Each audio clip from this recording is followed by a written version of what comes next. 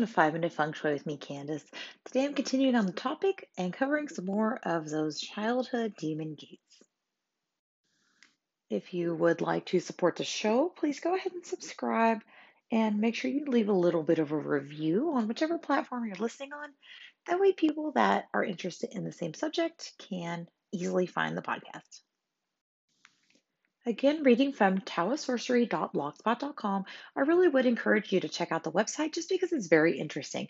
It has some really good information and it's just a fun read. So if you like a little bit more of an esoteric stance on Taoism, I suggest you go check that website out if you're like me and you're curious about all things that are out of the norm. So I would encourage you to check it out.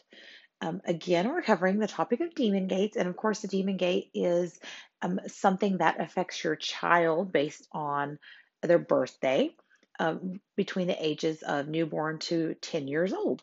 They go through this series of what is called demon gate obstructions or childhood obstruction shaws. And it's basically just some things you have to watch out for based on their birthday. So we're continuing on that today. Picking up from yesterday, there is a demon gate called Drop into Well Demon Gate, and it affects children born at the hour of Wu, which is the horse, Si, which is the snake, Mao, which is the rabbit, Shen, which is the monkey, and Shu, which is the dog. The snake hour is from 7 to 9 a.m. The rabbit hour is from 5 to 7 a.m. The monkey hour is from 3 to 5 p.m. and the dog hour is from 5 to 7 p.m. Children who face drop into well demon gates should avoid going too close to a well. They need to be very careful when they're going to places where a child is standing on top and water is beneath them, resembling dropping into water. They're prone to water mishaps and accidents. Parents should keep an eye on them when they bring them to a water sport. The Joey App Compendium just says avoid approaching or drawing water from wells, ponds, or springs. And it just says one may be prone to a victim of water related accidents.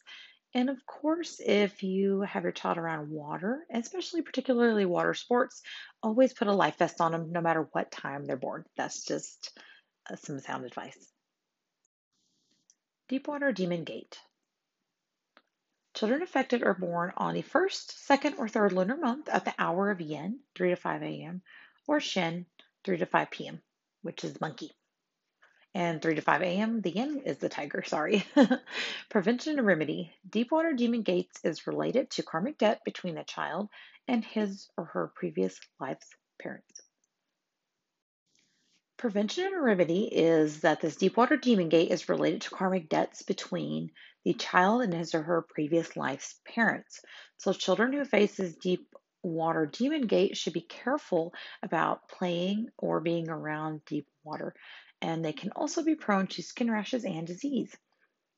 The folk custom remedy for this is that children should avoid praying to the ancestors during the Tomb Sweeping Festival, the Dragon Boat Festival, Mid-Autumn Festival, and New Year's Eve. Praying and blessing for a month-old or a year-old baby should be celebrated one day before the actual day to prevent provoking the previous life's parents. So since this is related to a karmic tie between the child and their previous parents, you just celebrate one day early. We should have known these 5 ghosts were going to make another appearance.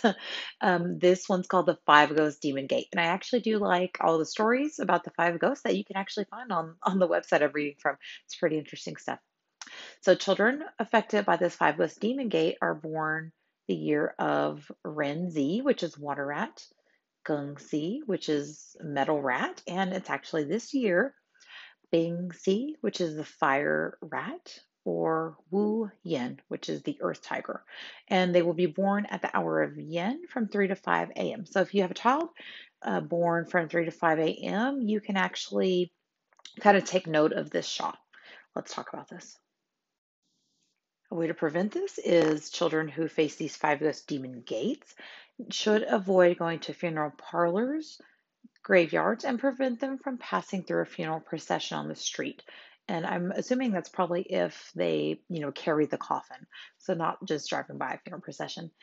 prevent them from the side of the coffin, as to protect them from having any odd behavior later. Children with this kind of demon gate are very sensitive towards negative energy coming from the coffin, with even without the dead person inside of it. If the children needs to attend a funeral of a close relative, keep an eye on him or her closely. If the child starts to behave oddly, having a nightmare or suffering from a fever, or maybe even crying for no reason, and of course feeling scared, send him to a doctor immediately. Remember to bring him to a spiritual master to do a spiritual cleansing and clear negative energy. If not, the same issue will come back again. If you're like me, I would say if you have to go to a funeral and your child is born this year during the hours of 3 to 5 a.m., just take a little sage to him when you get home.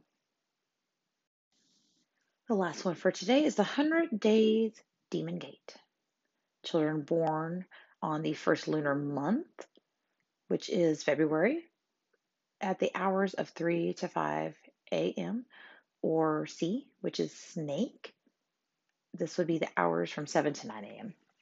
So babies born with this 100-day demon gate shall not leave the house within 100 days after he or she is born. Babies of this kind are physically and spiritually weak and will be hurt if they bring them out of the house within those first 100 days.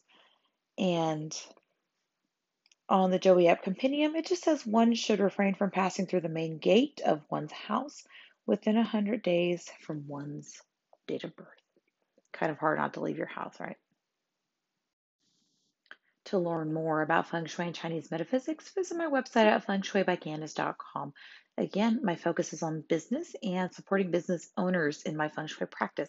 So go to my website and download your free 8-page guide for feng shui for the business owner. So whether you own a brick and mortar store or you're just work from home like I do, you can easily apply these fast feng shui tips to get a bit better flow in your office space. So again, visit fengshuibycandace.com for that guide.